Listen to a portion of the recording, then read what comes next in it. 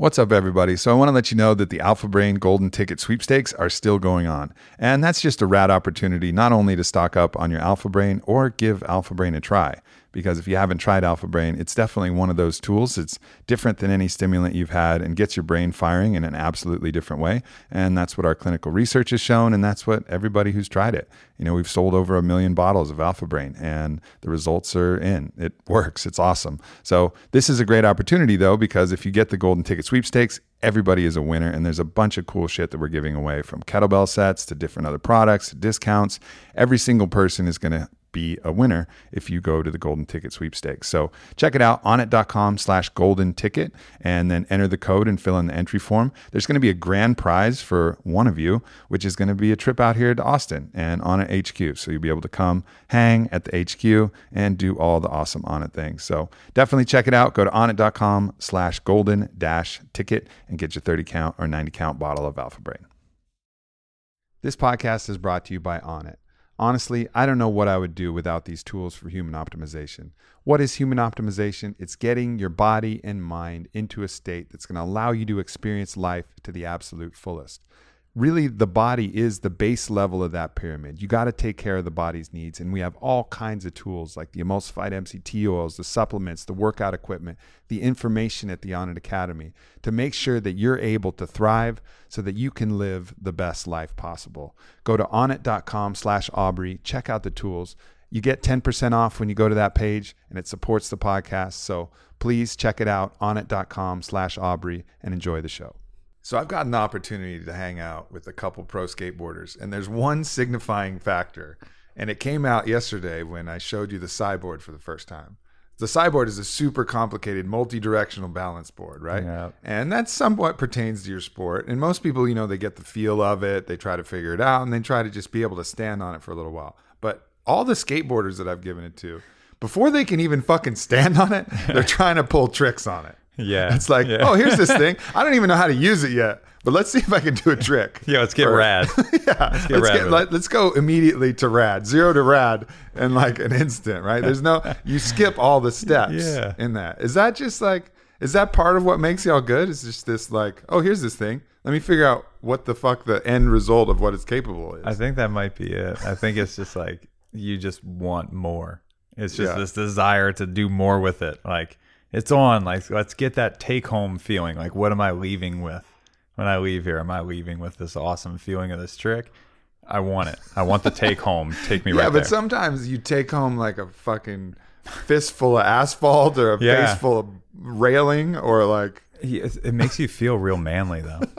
You know, so sometimes that is the take home. Like, man, I'm so tough. I don't know. I've seen some, like, they'd show me like some skateboarders just in full fucking, you know, golfer breakdown where they just can't hit a trick, trying it over and over again for hours, crash, and then just full emotional hell. Oh yeah. And you know what? I do that, but I do it in my head because I know the moment I start yelling and I throw my board, at that second, before the boards even hit the ground, I'm like, I look like such a baby. I look like such a big baby. And I feel so embarrassed about my behavior that I just don't even do it. Yeah, it makes it worse. Then you almost have to back it up. It's almost like at that point you got to double down, right? Totally. You can't just be like, oh man, that was silly. Well, everybody around you feels awkward too, that you're like freaking out like a big baby at the spot. And most of the places too, it's like a kick out and you're trying to not make that much noise so you don't get kicked out. It's like a schoolyard on the weekend. Yeah. So like you spiking your board so loud, freaking out, screaming. There's like mothers running, covering their kids' ears, you know, because you're just over there, just fudging it, you know. Yeah, that's funny. So let's talk a little bit how you got into this. Obviously, there's something a little fucked up, you know, with you in your head to want to try these tricks. But that had to start kind of early, right? You had to have this drive to just take things and figure out, you know, what you could do with it. And skating was just something you loved, and that's it. Is that how it started? Well, a person skated past my grandmother's house, and I was looking out the bay window and skated past. And it was the first time I saw somebody like look that rad. And up until that point, I played all the normal backyard sports, you know, and rode bikes, and just like you were saying, tried to get rad. all the time. So if it was a bike, I was trying to launch and trying to do rad tricks with my bike. And if it was football, it was like I wanted the ball and I wanted to always score, or I wanted to throw the furthest, or I wanted to kick the furthest. It was like just always more. And it just comes down to being a little brother and wanting to be noticed, really. I mean, if we're honest with each other, it's I wanted to be good. And my brother was older and better and smarter. And so I was like, this is what I'm gonna do. So did you take up skating then first before he did, or was that something that both y'all did? It was just me. Just you. Just me. So this was your time to shine. It was my thing. It was your thing. Yeah. So I took up skating after 2 years of asking my mom for a board and her being scared that I was gonna get hurt, and eventually she got it for me, and it was instant love. It was the moment I stepped on it, I was obsessed, and I didn't want to do anything else. And I read all these magazines, and just everything became skateboard, everything. And it almost did before I even got the board. I was like reading magazines and writing sentences that involved skateboarding on the blackboard at school and stuff. It would always be that. And so probably by third or fourth grade, kids could have already told what I was going to be as a grown-up. Yeah. So, I mean, it's lucky to have found a passion that young. For sure. I mean, that's a really clear signal. And I think a lot of us, even the ones with a lot of potential, minus that really clear signal, about what we might want to do, or maybe we having multiple signals. Let's say you love skateboarding and basketball and volleyball and martial arts. That was kind of the position that I was in. Like, I had a lot of talent and a lot of aptitude towards many things, but I loved so many things that I got excellent at none of them. I just got pretty damn good at a lot of them. You know what I mean? And master of none. Yeah, exactly. And so having that one that's in the clear lead can be a real blessing, because then you focus all of your effort and attention to that. Well, it takes a lot more thought and planning into, you obviously found your way, but it took all of those things, and like, how do I be involved with all these things, and what does that position look like? And a lot of people just go, I love football, I want to be a pro football player, and then they grow to be 5'8" and not that built, and they're like, those aren't in the cards. But they don't think outside of like, well, I could be a physical trainer, and I could be the best physical trainer ever, and then I work with a team, and now I'm basically on the team, and I travel with my NFL team, and now I'm involved in the thing that I'm passionate about. That takes a lot more skill, work, and thought through than just, I'm good at this, it's my passion, I'm going to do this. Yeah. I mean, most of us are in a position where you have to parlay something related. It's very few, that very small amount that are going to get actually paid doing the sports we love or the activities we love. Most of us is just going to be a passion or a hobby, whether it's fishing or skating or playing ball or whatever that is. These things we really love. Try to integrate them into your life and try to have them involved in something, that makes sense. And that's obviously one. But I think there's also something too where, perhaps for me, a lot of the fun is getting better at something. Right? Like seeing those, like having something you suck at and then the process of getting better. But when you stick with one thing, the gains start coming really slow. Like they come fast at first. Like you ramp up and you're like able to do most of the cool shit, or like at least most of the regular cool shit. But then to get from there to like the really cool shit, I mean, that's just pain and sweat and hours. Totally. I mean, It happens with everybody and everything. It is that jump, it's that next leap. I can ride a BMX bike, but I can kind of do all the things that I can do until taking that next step. And that next step is like using your face as a hand, flipping over the bars, like just like proper slams. Yeah. And it's like, oh yeah, well, I mean, I can't tail whip, because if I tail whip, like, that's a real slam coming, and I can't bar spin because those are real slams that happen once you throw the bars. Yeah. And just like you said, it's like, to get to that next step, it takes everything you have to be diving in on that one sport. Right. I'm gonna get better. So It's interesting though with skaters. It seems like you guys are more apt to being kind of polysport athletes. Like the skaters I know can also shred on a snowboard, usually have their way around, a bike or some other things as well. Is that just the culture, or is that some kind of proprioceptor conditioning and balance training that you think lends, or some combination of both? You know what? It might be some combination of both. I had never really thought about it. I don't know if it's the fact that we tried everything before, or whether it's just that you kind of get a sense of the physics of things through skating and the different types of stuff that you may skate. Because I didn't surf before I skated, and now it's like I can't paddle. Shoulder mobility is terrible. We're working on that. We're working on it. Shoulder mobility thus far has been poor, but if I can get on my feet, I'm good. Yeah, right. I'm good. Right. I'm fine.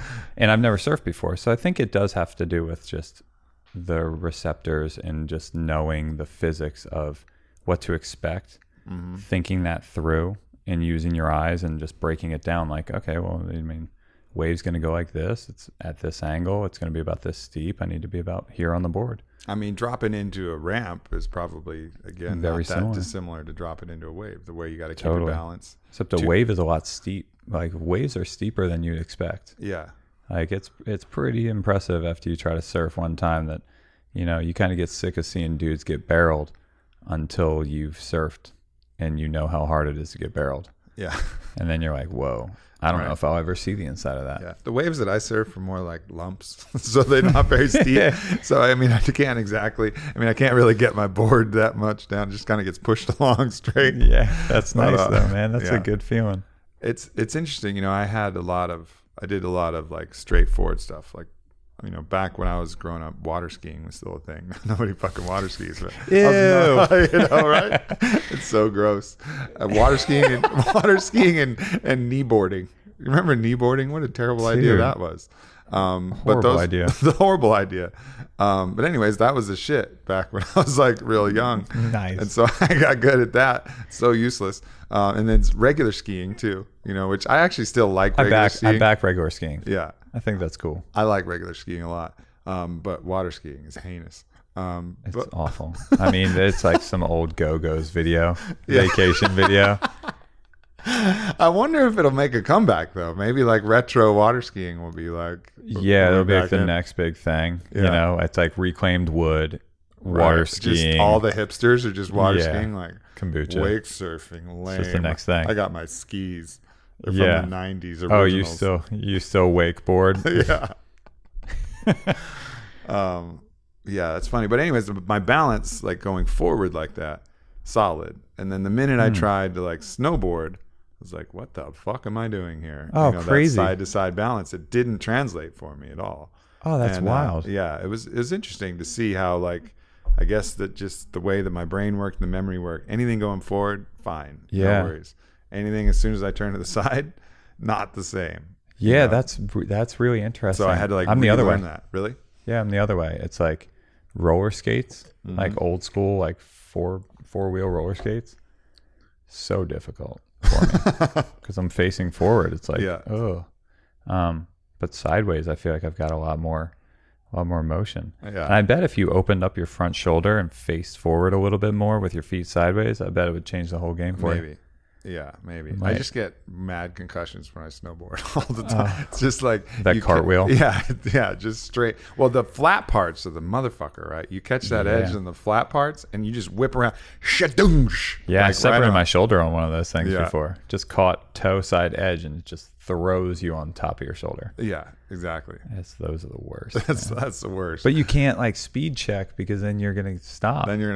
Exactly. Yeah, so you're barreling down the flat stretch, which is like the iciest, hardest part of the mountain. Like, I'm gonna get speed. You start feeling the snow like creep up on an edge and then creep up on the other edge. Like, yeah. Sketchy. I have respect for the people who ride those boards well. That's all. It looks like fun, but on a powder day though, I mean, fuck. Oh, it's on. Snowboarding on a powder day, it's one of the great pleasures of life. It really is, man. But when you get sunk you're like digging out. It takes a minute. I mean, you get a full shoulder workout trying to like grab trees and pull yourself up out of like, you got 3 feet of snow on top of your board like a shovel. I was skiing with my friend Bodie Miller. He just lifts the ropes. He knows all the people on the mountains, obviously in Colorado, and so they let him do whatever the fuck he wants. He lifts this rope, and we go down this territory. And I'm not a great powder skier. I'm a good like regular skier, pack or kind of moguls or whatever. Yeah. But I was going, and I just kind of got a little too forward or whatever, and my skis just started to bury themselves into the snow, and I went full gopher, like full avalanche gopher into the snowpack. I was like up to my neck. Like, dude. what the fuck do I do here? And fortunately it was really light, so I just had to like clear myself out, and I like. And then you shot the flare. That's when you shot the flare off. Yeah, flare, help, ski patrol. Oh man, what a good movie that was. Yeah.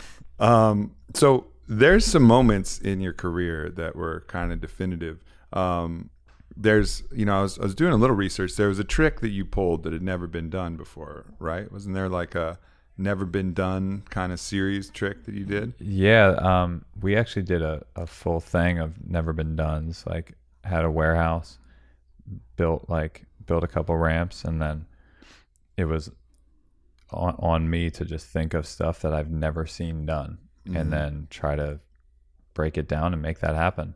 It was basically a Hurt Locker. It was like a place to go. Sure. It was a place to go to lose your mind, all alone, secret warehouse, just you and a filmer. Like, man, that was a mentally trying time. Yeah. So you build this thing out. You know that you got some work cut out for you. You had a vague idea of some of the shit you were going to try and pull off. Yeah. And then tell me about it. How'd it go? Dude, it actually went really well after a while. I tried to plan it.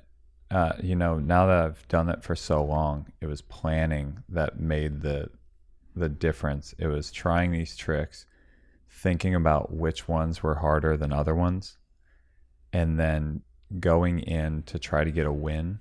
Mm-hmm. And then try that harder move after you're already warmed up. You already have a win under your belt. You feel that confidence, and now you try that hard one. And it doesn't matter if you really make it yet, but you got that process underway after already having a win from the other trick. And so I would do that, and then it would kind of ice break for that trick for the next time I would go. And so it went really well. I was in there one day though, like by myself, just skating, like my daughter, and I brought my dog, and I was skating around, and it's like I'm one of 2 people with keys, and I fall so crazy landing with my arm behind my back and stuff. Like fully thought for a second, like this is where I break my elbow. Like as I'm in the air, like this is gonna happen, and through my head I'm like, I'm gonna have to get my daughter, her scooter, my dog, all my stuff in a car outside of this warehouse, like with one arm, and then you're thinking that while in the air. Yeah, while in the air, it all cuts through before I hit the ground. It's amazing how time slows the fuck down in that situation. Yeah, and in that time you can't do anything. You can't move. You can't move. But you figured a bunch of stuff out. Like totally. Well, I got about 20 yards to my keys, and I'm going to try not to cry because my daughter's going to get... Yeah. Meanwhile, you're just in the air with your arm pinned behind your back. And this stuff happens all the time, too. I went to the skate park with my son, and like, we're just going to skate around with some friends, whatever. Like, board flies up, breaks my nose. Like, just... And I'm like, I have to drive. I'm the one that drives now with a broken nose and like blood everywhere. Like, kid in the back, like grab all the stuff. Like luckily my son like helped me like grab the boards and like here's your keys, like help me out. But yeah, that stuff happens, man. Yeah. What's some of the gnarliest falls and crashes that you've taken? When I've done there's been some lame ones, like some pretty lame ones. But if I have to go off the top of my head, I hit my face when I was in 7th grade off a launch ramp, tried this trick all alone, and just landed on my board, but board shot out, bringing my feet up like so fast. It was just like a baseball bat, just smashed my face on the ground, knocked out my teeth, and fully got knocked out. I didn't know until like probably like a couple weeks ago, I thought about it. I was like, yeah, I was knocked out. Knocked out my teeth, and it's like 7th grade. So you have like 2 months of dental surgery after that. I've flown into. And your mom was just shaking her head like, oh, just like, told you. What did you do? And I knocked him out like the next year too. Like next year, I knocked him out again. One time I ollied up this ledge to jump over a gap onto another ledge and just hung my back truck on the first ledge going full speed, just ollied up, didn't ollie high enough, hit it, flew like Superman again, but this time just eyebrow first into the edge of the other ledge. Oh, shit. Full body behind me, no hands, just like buckled, and it was underneath my eyebrow, so like basically eye socket. And split my eye, had like raccoon face paint for a week. That was a rough one. Oh, man.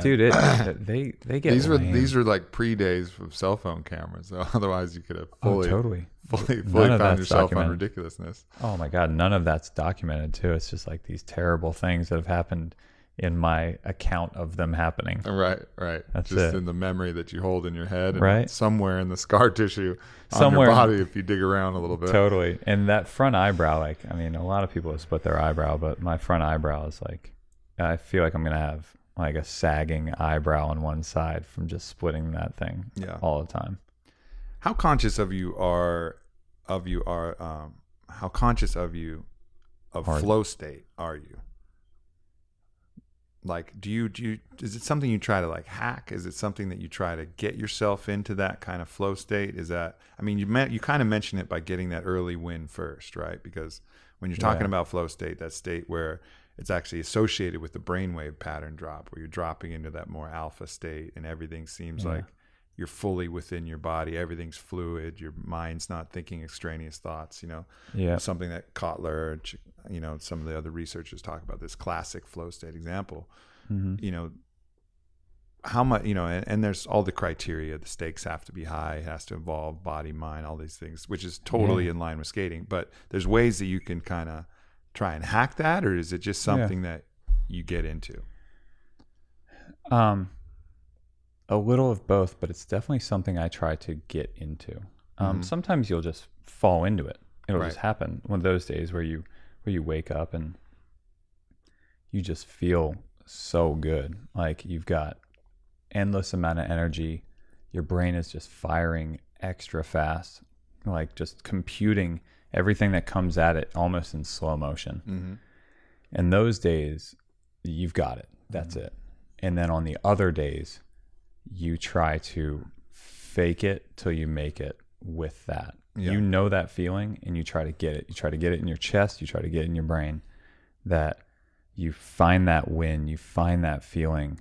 And what I do is I'll go into a contest situation or just a skate park, for instance, just walk in and I have to think about a previous win in my chest, feel that feeling of that time, of that confidence, of just that build up. I have to feel that.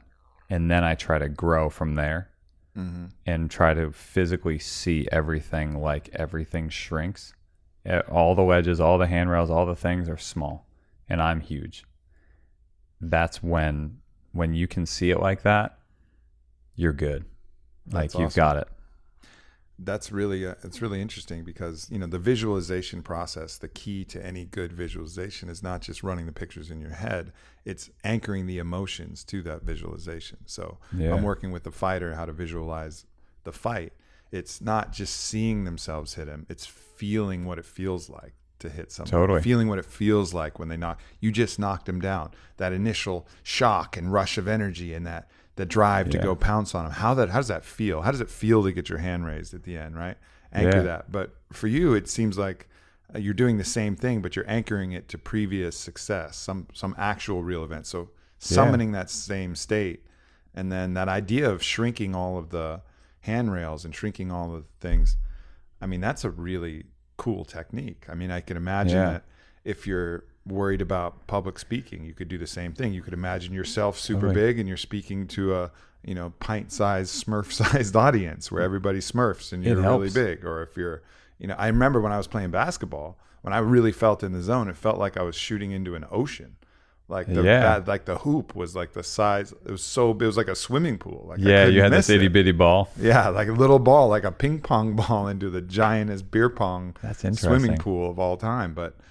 And I think so. That's a cool way to visualize it. And I think anybody could use that technique whenever you're needing to perform. You know, make yourself big, make that thing small, and anchor yourself to positive emotion, either about the current event or use some previous event. Totally. I mean, feeling that feeling definitely helps. But I mean, the visualization of everything being small, it takes away that edge, that fear, you know, because everything's small. And that's actually a technique that I developed from hearing stories from my hothead friends with like a super temper that got in fights all the time. Like they couldn't control their temper and they felt like the person was shrinking and they were just getting bigger and bigger as they got more angry. And I was like, dude, that is genius. And that's where it came from, where I was like, oh, dude, if I saw all these things as small and like actually, you know, fooled my brain into seeing these things as little, it'd be so much easier. Yeah, that's dope. Yeah. So that's pretty much the protocol then. Like when you have a big, you know, championship event or something like that, that's pretty much the protocol. You start running through that. Yeah. What's your, what other preparation techniques do you use before to get yourself physically and mentally ready? Well, dude, I definitely listen to my body as far as what I should eat. It'll tell you. Like it'll tell you straight up, like you need steak or you need chicken, or you need broccoli, or you like it'll tell you exactly what you want. Like you read over the menu and you know, like that's it, that's the one. And there's a lot of that beforehand, the night before and stuff like that. You try to get as good a rest as you can. My thing is I want to have a good time, because if I'm just thinking about the contest the whole time, it's terrible for me. Sure. I don't want to build up this thing and then it not, I mean, as much work as you put into it, you may still get 12th. Yeah. Still. And so I don't want to ruin the entire time that I have thinking about this thing and then end up in 12th. I just want to have a good time and I want to hang out and have a great time. And then I go there and I do my thing. And then there's really no loss. Exactly. Because you went out, you had a great time. Yeah, I had a win. And you're going to perform better anyway. So it's not like, totally. So you go in that, it's truly a win-win. You'll perform better and you're going to have fun. Exactly. So yeah, absolutely. Like getting in there, being present, having fun. When the pressure gets too great, you know, and you talked, again, I talked to a lot of fighters, but you talk to fighters or other athletes who are performing, it's almost like they watch themselves in a dream. It was like the pressure was so great, they almost disassociated from the moment. Yeah. Stepped outside of the present moment. It's like the stakes are too fucking high. And you'll talk to him like, how was the fight? He's like, man, it was like I was watching myself fight. Like I wasn't really there. You know, and I think that's a factor of having that pressure so high. It's a defense mechanism. The defense mechanism is to disassociate. Same as a kid would do. Get out of this, loser. Yeah, exactly. Like this situation sucks. Let's go back, hide. Same as like a kid would do when their parents are fighting. Like if a kid's around and the parents are fighting, there's so much stress and anxiety in the environment. You know, obviously completely different situation, but you'll kind of disassociate from the moment.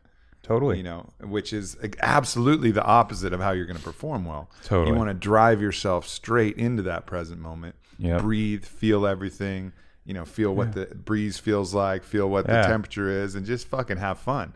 When people are fucking killing it, doesn't matter if it's Michael Jordan about to hit that game-winning shot or if it's, you know, all the great champions, you see that little smile creep up. You see that like, all right. They know. You know, they know then they you know. it. Then you know that they're in it. You know, like I was watching my homie Cody No Love. You follow fighting, right? You watch Cody fight Dominic Cruz? Mm-hmm. In that fight, as soon as I saw Cody bust that first smile in there, I was like, oh, Dom, you're fucked, my friend. Because we had talked about that, you know, and getting him in that kind of mental flow state where he was relaxed in the present moment, having fun. Yeah. And the smile was that key. Like you get in there, not the cocky smile, like trying to show him something, but that real like, oh, all right, I'm here. Yeah, like this is where I should be. Exactly. This is what I'm good at. This is where I should be. I earned this. Yeah. And I'm having a good time doing what I'm good at. and you may get knocked out either way. Yeah. So why not go out with a smile? Why not go out stoked to be there rather than like, oh man, I don't know about this, and then you get knocked out, and you're just like, I knew I shouldn't have been in there. Or over angry, right? I'm gonna kill you. I'm such a warrior. I'm gonna kill you. Yeah, you know, you're a like, headhunter then. Yeah, exactly. And you're just throwing bombs that are all slow, and Yeah. you know, Dom would just eats anybody up who goes that way. But you know, you get in there with that smile, start having fun, and I haven't seen anybody have more fun than Cody did that day in the ring. You know? Such a cool move. Such a cool move. Just doing the jig, pulls his fake gun out of his wake, his tattoo gun out of his weight belt, shoots his feet, and does a dance like he's fucking Elmer Fudd. Like, who thinks about doing that except if you're just in the present moment and you're just fucking living it? Yeah. You know, and then on the other side, you know, Dom was just getting more and more mad, and that emotion was driving him outside of the present moment into his head. And if you're a fighter, you're in your head, you're dead. You know, it's something that Anthony Robbins says about anybody in any situation, but you're in your head, you're dead. It's pretty true, man. It's pretty true.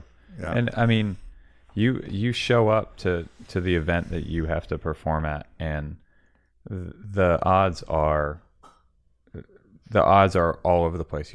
You could be whatever. You could end up in last place, and if you're not having a good time, you're totally gonna end up in last place. Yeah, totally. And if you're terrified of being in last place, that's the fear is something of a belief. You know, like a fear is a belief. A fear is a belief in the likelihood of a negative event happening. Yeah. And the more you obsess on that fear, I'm terrified of being last, all you're thinking about is last place. Totally. You know, and it's some form of belief. And so you have just more headwind to counteract. You have a positive belief, which is, I'm here, I deserve to be here, and I can do it. And you have a negative belief being expressed as your fear. So you're really working against yourself. Well, what happens too is I'll show up to these events, and it'll be all these guys are ripping, right? And I look around and I see a trick out of Luan on my left. I see a trick out of Nigel on my right. And then it's like Malto did a trick in the center. P-Rod does a trick over there. And I'm seeing all these tricks happen, them all be good and different and rad. And they almost turn into one big juggernaut where it's like everybody can do everything. And then you start to panic because you're like, I only have these and I saw all these tricks. Yeah. But it's like, if you have a level head, you're like, yes, that person had that trick and that person had that trick. No, they didn't have all those tricks. Right. You know, it's like you have these, they have those, and that's it. And it's not like there's some crazy juggernaut out there that does every single trick and you're just screwed. Yeah. It's kind of like Pressfield wrote a book called Swing Your Authentic Swing, you know, talking about like what your shit is. Like, do your shit. And I think if you get too caught up trying to do someone else's shit, like if you're on the golf course and someone has a monster drive and that's not really your game, you know, and you're like, oh man, he's got a monster drive. I got to fucking crank it up a little bit. I got to put my hips into this one a little bit more. You know, good luck. You're slicing. You're slice it or hard. Power hook it into the bushes, you know, hunt some squirrels. I know all about that. I know all about that. I do too. But yeah, you just got to stick with what your thing is, you know. Totally, know man. And shit, it's the same with like dating and relationships. You know, swing your authentic swing. Be you to the most. Don't try to be somebody else. You know, your girl hooks up with some fucking monster powerlifter guy. Like, don't think that you need to become a monster powerlifter to get her interest. Like, totally. Be you to the fullest extent. Eventually, you're gonna have to be you. Yeah, and exactly. the entire time that you're not you, the you that you're portraying sucks. It's the worst. It sucks. It totally sucks. People can smell it. It's like a foul odor that's surrounding you. This cloud of falseness. Like what? What is this person? Well, it takes a lot of energy too to keep up with the weird lie that you're trying to portray rather than just being yourself. When you can actually focus on other shit because you're just being me. Yeah. And so also you attract the people you want to when you're yourself. You know, if you be yourself, the people that appreciate that, you'd actually get along with. Yeah. Rather than like you're trying to play this role and then you're like, you end up hanging out with people and you're like, what? How did I end up here? How did I get here? Yeah. Oh man. Yeah, I can't say that. Why am I drinking all these protein shakes? I gotta keep shooting steroids in the back of the Gold's Gym. Are you sure I'm not going to get disqualified for this? I want to circle back to something else you said because I think it's really important. you say you use your intuition in preparing for your events and what you eat. Yeah. And listen to your body.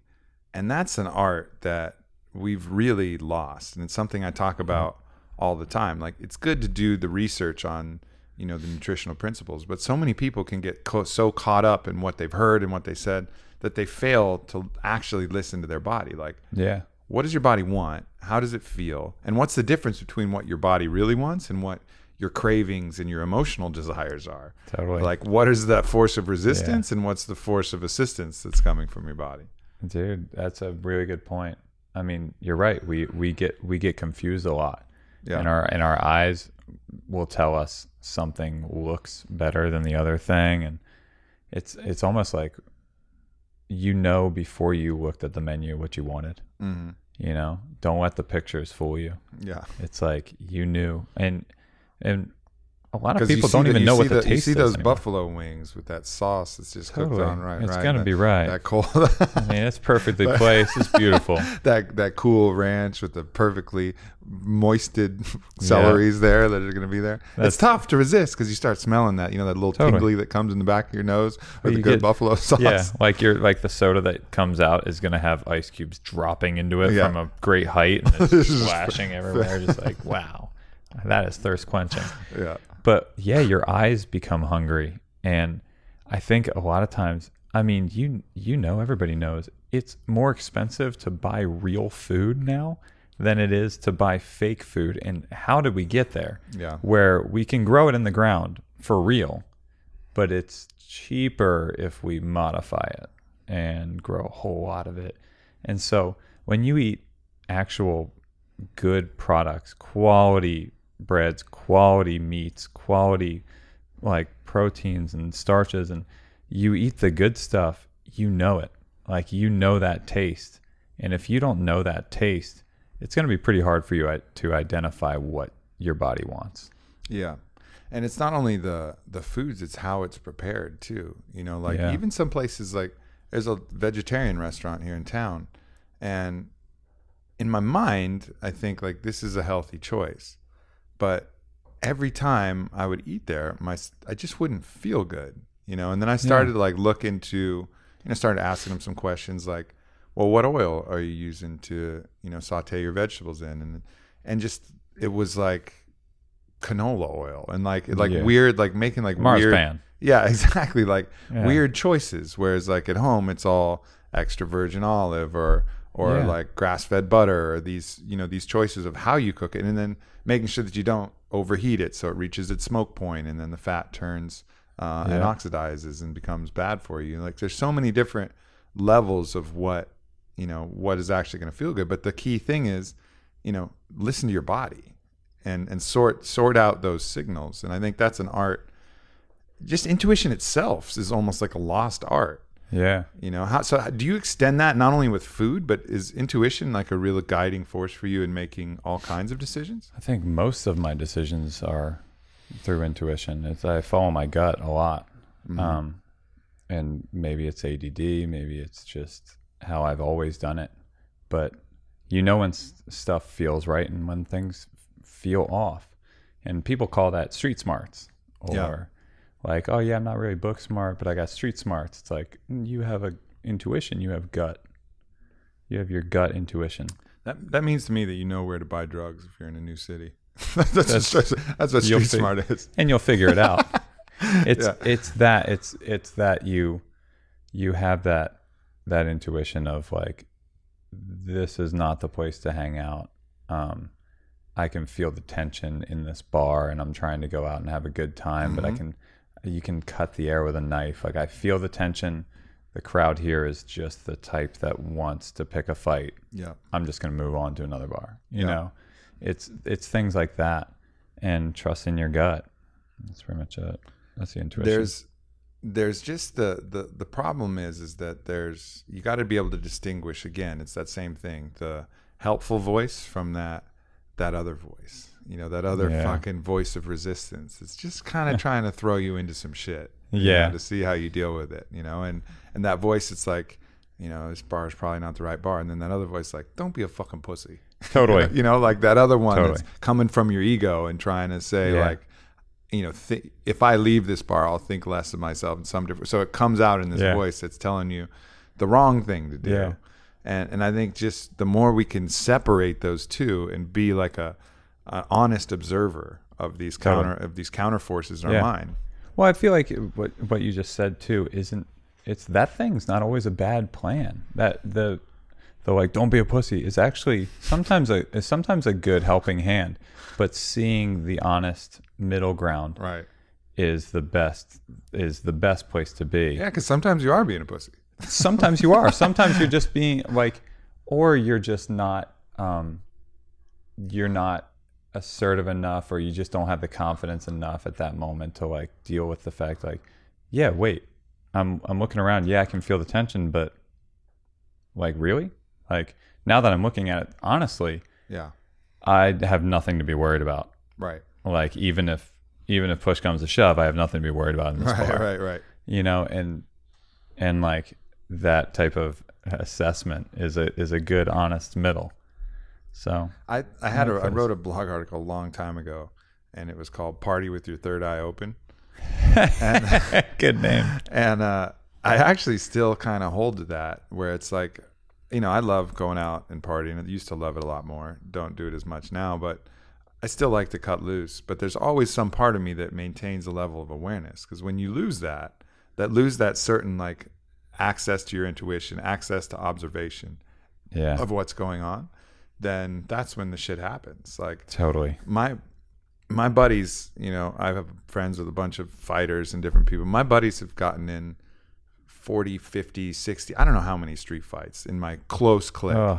But I've never been there for a single one save one, which has jumped up out of the blue, and my fiance at the time got smashed head first into a car window before I could even see what was happening, right? So total random thing, but it's because I can see it early and head it off. And sometimes it's a show of like, you really don't want to do this, and then you can diffuse it that way. And sometimes it's like, hey man, it's all good, we'll leave. But whatever it is, I can see it early enough. Like I have that ability because I'm always aware. Whereas, other buddies are not partying with their third eye open, just partying completely shut. It's not even shut. It's just squinting shut. Yeah. All eyes are squinting. All eyes are squinting. There's one eye open, and that's and it's just their a asshole. challenge eye. It's just a challenge eye. Just the stink eye. Yeah, it's just that fuck you. The dirty, hairy eyeball everywhere. Yeah, and in that case, you're subject to all sorts of different shit that can go wrong. Totally. I mean, and if you want to cut loose, to straight up close all the eyes, your house is a pretty great place with like your closest of friends. Right. Only lock the doors. We're getting shit faced. And that's definitely the place that I have the most fun, because then I can just totally relax it. Totally. Like there's no need to keep that kind of guard dog. Like I can totally give it the steak and tell it to go fucking take a hike. Yeah, you just get to be you too. Just 100%. like I'm being so honest here. Yeah. That it's like almost painful. Yeah, but the problem is because everybody who goes out with me knows that I'm watching shit. They're just like, fucking Ob's got it. Oh yeah. Like, Ob's got it for sure. Yeah, so get some more shot. More shot? All the drugs, all the shots. Bring them over here. You. Ob's got this shit covered. Nothing bad happens when we're out with him. Thank good you're there. And I'm like, this sucks. This is the worst. Totally sucks. Like, where's my turn? Why doesn't somebody else fucking open their eyes? You're just always the DD somehow. Yeah. That's you. Yeah, exactly. The designated eyeball. Oh, that's a tough position. Yeah, it's interesting. Long, hard talk with the friends. Yeah, for real. Just bring them in. Bring them in now. And there's that enjoyment of the experience too. Like it's weird, those compulsive forces that take us beyond the enjoyment of the experience. Like there's a certain level of drunkenness where you remember and you have fun. A certain level of intoxication where you don't remember, and who knows if it was fun or not, because you're like literally blacked out. Totally. I am so damn lucky that I never get there. Before that happens, I'll actually be throwing up and actually blacked out on the ground. I can't black out. Like I literally can't black out from alcohol. It's like a weird superpower. Yeah. I'm always here. I'm always here. It's like, if I'm not here, I'm passed out next to a toilet, completely out. I'm never that guy who's whose brain is not home, but his Right. body's out doing stuff. Zombieing around. Never What did I been that- do? I've Yeah, never had the what did totally. I do? I don't know where I went last night, but I don't have my shoes. My feet are filthy. Yeah. You know, like I was shopping in Walmart. Like, what was I doing? totally. Yeah, like piecing thank it together. God for that. Yeah, I remember my 21st birthday. I was intending to drink 21 shots, and That's a terrible plan. And it was a terrible plan already. But my friends, seeing that I was well on pace for overshooting the 21 shots, started miscounting on purpose and writing some of my shots on the back. So I ended up the night with like 28 shots or something like that. Remember everything. Thank God you're I still was here. doing weird things, granted. Like I took a shower. I was like drinking the shower water because I couldn't get to the sink to drink the water and like throwing Yeah. out. And then I went to go.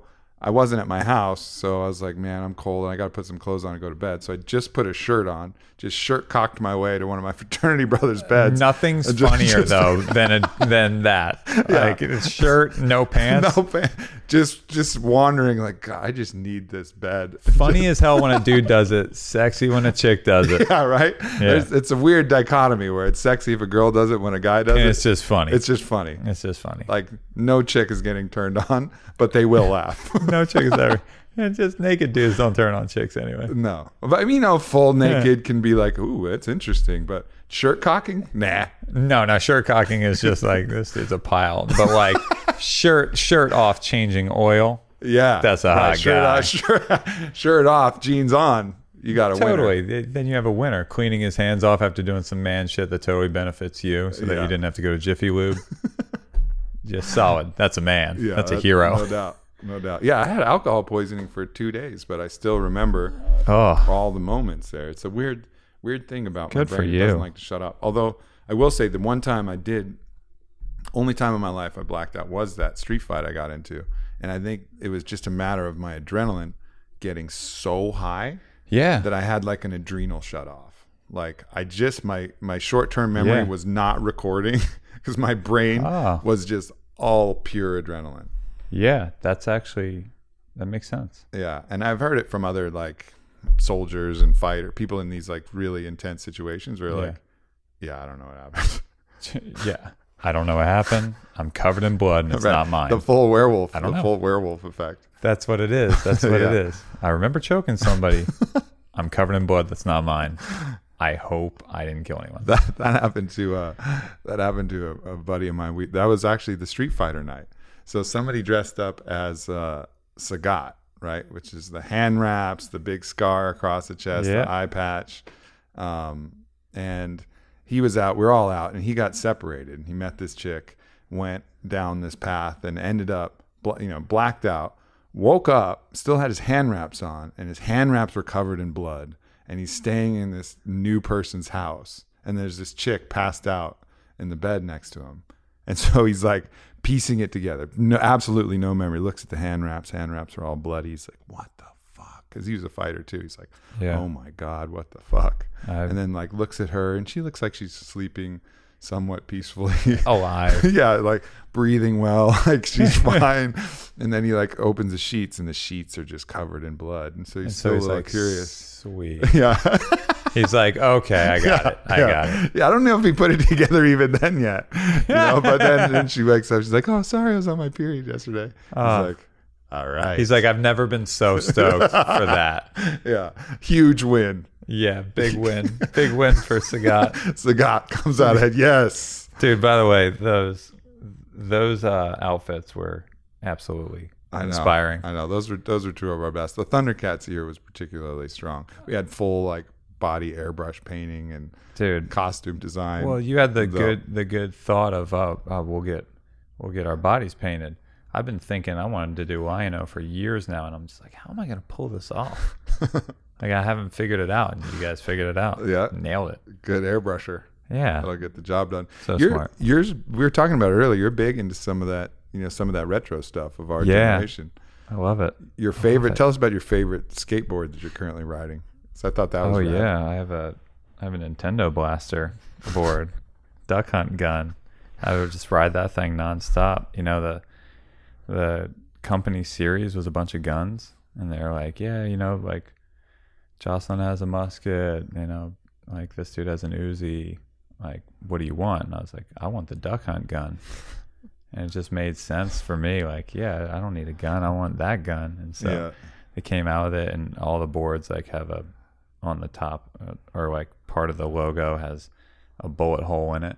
And mine is just like a pixelated blast when you miss the duck. Yeah. So it's like, it's sick, man. I just kind of like to design boards like that. And I just love that stuff. Just all the stuff that hit me below the belt before you had seen everything, you know? Right. Before you were like a grown up, like all these things that you see them again for the first time in a long time. And it just brings this like joy where you just, like a smell, you like time travel back to this moment. Like I remember all these things, like things come into color almost. Yeah. And I love it. So I'm pretty retro in that aspect. I love those old toys. I wear CK1. I love it. Cool Water. Dude, love Cool Water. Cool Water. Love Cool Water. Oh man, Cool Water hit the scene hard. Dude, it hit it hard. Everybody would just overspray before high school. You'd get in a car with a bunch of dudes on the way to school, and it was just like you were just getting gassed in there. Just a million different types of cologne to last the whole day long. Unreal. Yeah. Yeah, you were spraying directly on the clothes. All over. Soak it in. Yeah. You like that, ladies? And the ladies were doing the same with the perfume. Oh, so yeah. just you're fully nose blind. Or just the Bed Bath Maybe that and was Beyond. maybe Cucumber that- melon everywhere. Everywhere. Oh yeah, the bath spray. Dude, they would just have hand lotion that was just perfume. And it was insane.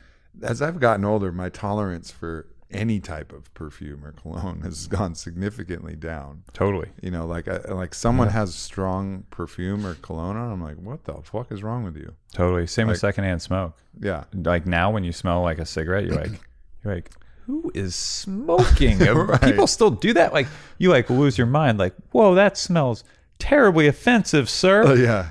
Back in the day, you were like It's everywhere. driving in the car, the windows were up and people were smoking, and you're just like, that's normal.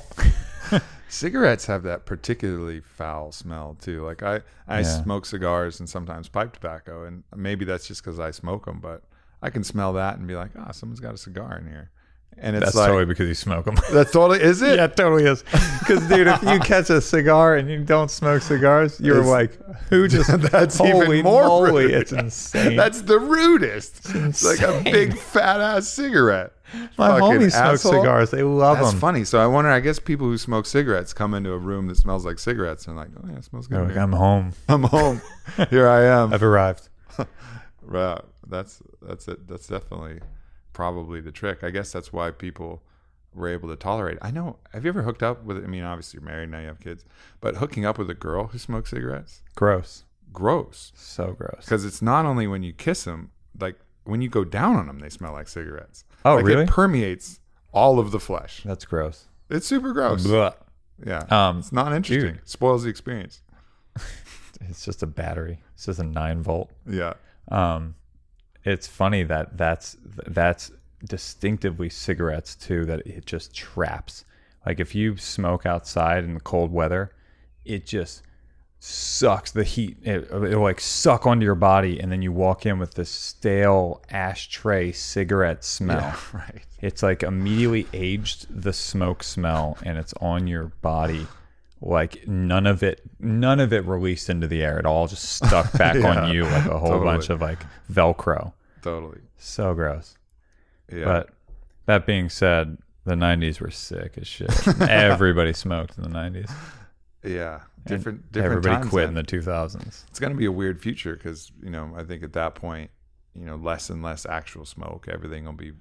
Almost everything will be vape, at that point, if you're Dude. trying to get stuff into your body. And Yeah. then even things like driving cars, like we only got another 20 years on driving your own car. Totally. I saw the Tessie out there. Yeah, That yeah. thing's sweet. It is, man. It's Dude. dope. They are awesome. But it's going to be illegal to drive your car because it's just going to be dangerous. Well, also because we shouldn't trust people because people are stupid. Right. Like for the most part. And it's like, it's terrible, but like we've lost the ability to judge things appropriately. There's too many of us.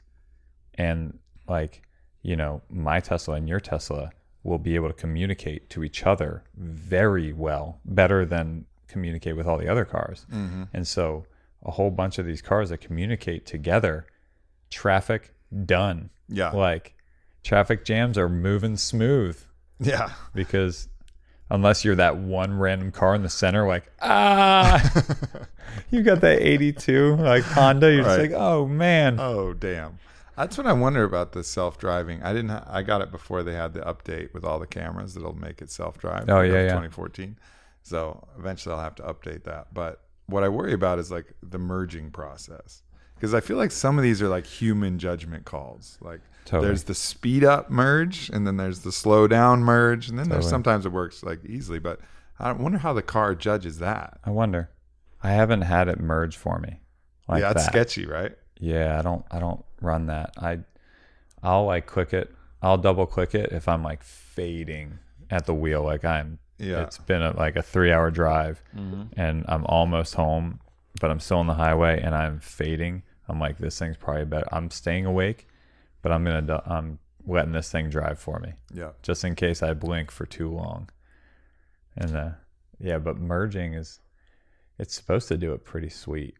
I bet they've figured out that problem. I can't be the only one to think about it. I just wonder how much masturbation is going to go up in the car when all the cars are self-driving. Yeah, we're gonna have to tint the windows like real dark all self-driving cars are going to Yeah. come standard with tinted windows. with really tinted windows. Because otherwise, dudes those are bus drivers are just going to be seeing the view. dude, tons of them.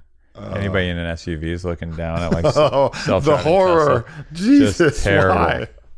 Dude, it's so funny. I just saw it. Like, we went to a skate spot in LA the other day, and as we were skating, we got kicked out. It was at a police station. Police came out.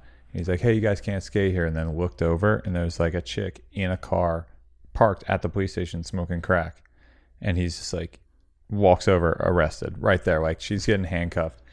Meanwhile, we're like walking back to our cars. This chick's screaming, getting handcuffed. This dude walks past right in front of my car, just dick out, and and he's kneading it like he's just not a boner or anything. He's just grabbing this limp dick and just smashing it into his body with his hand while he's looking at me, just like eyeballing me. Oh, Jesus! And it's like he's kneading it like it's like pizza dough, like smashing it, and then his ass is out as he walks past. I'm just like, Just shirt dude, cocking.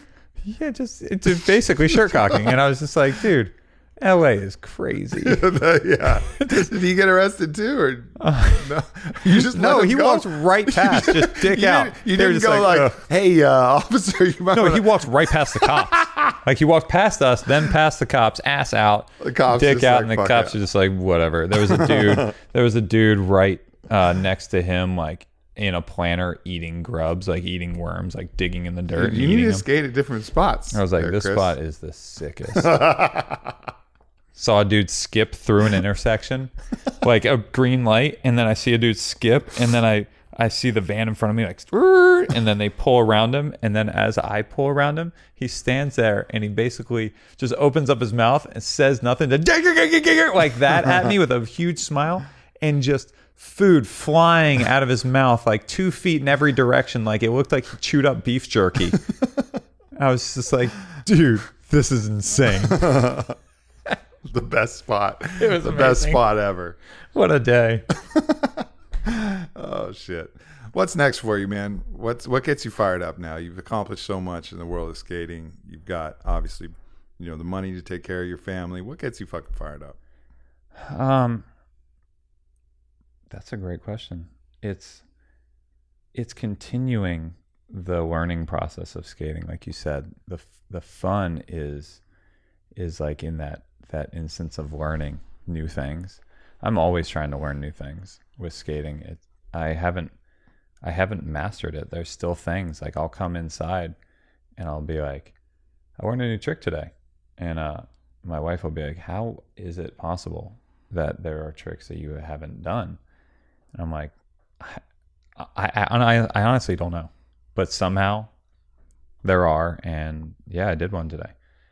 And that gets me like super duper hyped. Yeah, I bet. It's like raising my kids. I love that. I love music. I love to to hang out, like better my relationship with my wife, grow with our family, and, you know, always do things like that. Like I really enjoy that. I really enjoy family life while also being able to go into the skate world, which is funny because there's like two lives.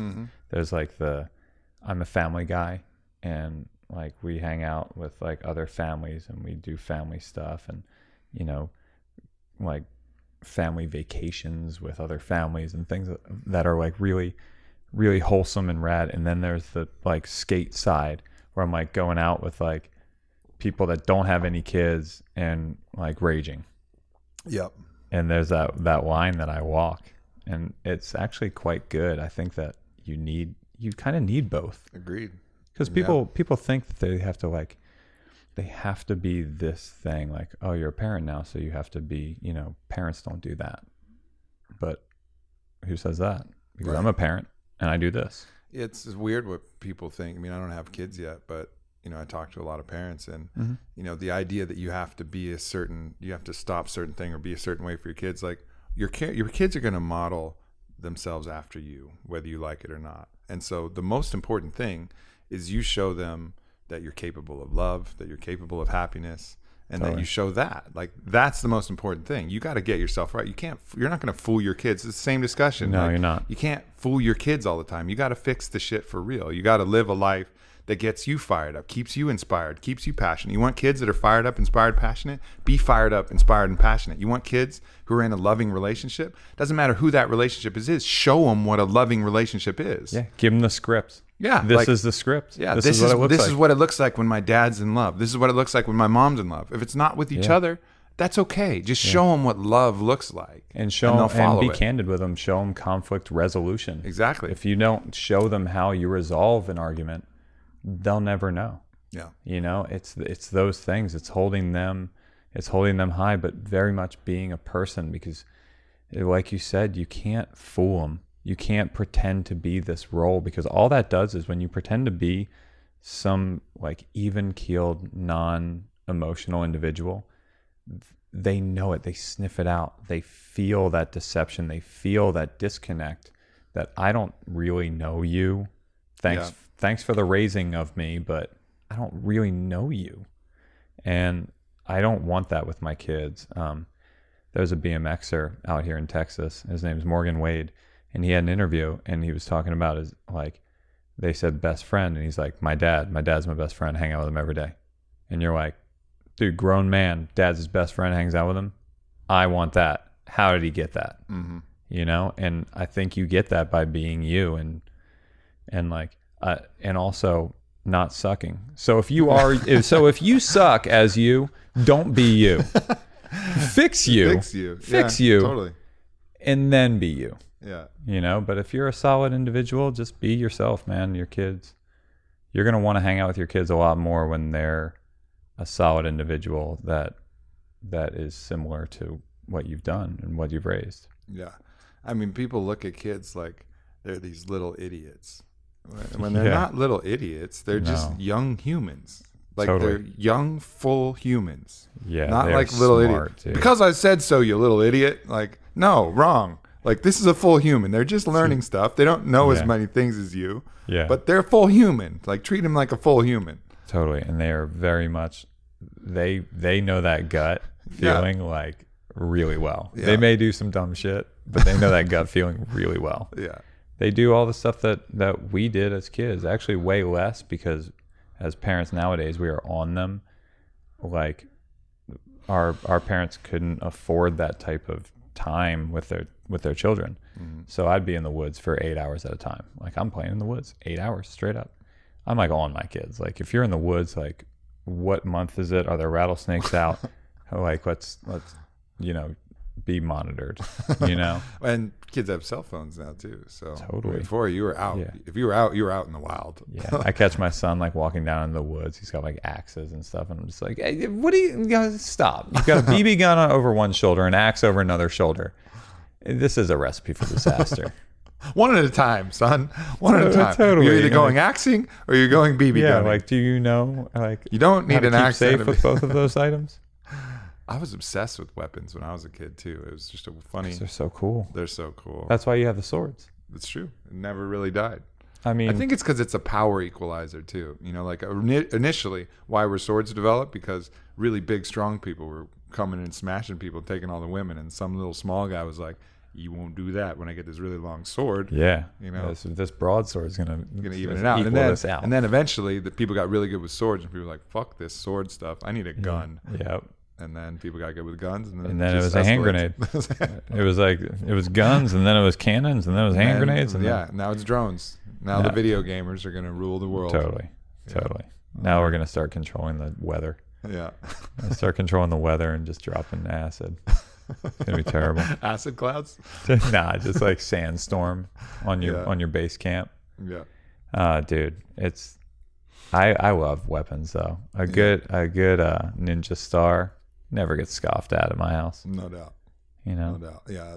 Well, if you make it over to the pad, we'll have a sick knife and hatchet throwing setup. You'll have I love it. to dig into. I That's love good. that. I mean, dude, we do that at my house all the time. That's like the big draw to come to my house. Like when people come over, it's like everybody we're gonna gets throw to the knife and knives. hatches. Yeah, we're gonna throw axes. You bet. We're gonna shoot BB guns for sure. Drive the Polaris. You got it. Yeah. Awesome, man. Yeah. Well, it's been a pleasure hanging with you, brother. Oh, it's my I appreciate pleasure. this, showing you kind of everything in this On It world, and hopefully you can find the things that vibe with you and help propel you to even greater heights. Nice, man. Thank you. Yeah, It's been absolutely. Anything that you want to let anybody know about? Any things that you're working on, or social handles, or anything like that? Well, all my social handles are pretty simple. It's Chris Cobra Cole on all the platforms, and then this summer we have all the contest series, Street League series, and starts March. I think March 3rd is Tampa Pro, which is the first contest of our season. Basically, starts out at Tampa, and then our contest season goes to like October. It's pretty heavy. Yeah. So, yeah, all the Street League stops will be fun, man. We got some international, we got some domestic, and they're always a good watch. Dope. Try to show up, be me. Dope. Appreciate that. Thanks everybody for tuning in. Peace. Thanks for listening, everybody. Please go to iTunes and leave a review if you enjoyed the podcast, and go to onnit.com/Aubrey, onnit.com/Aubrey to get the latest tools for human optimization. Thank you. Much love.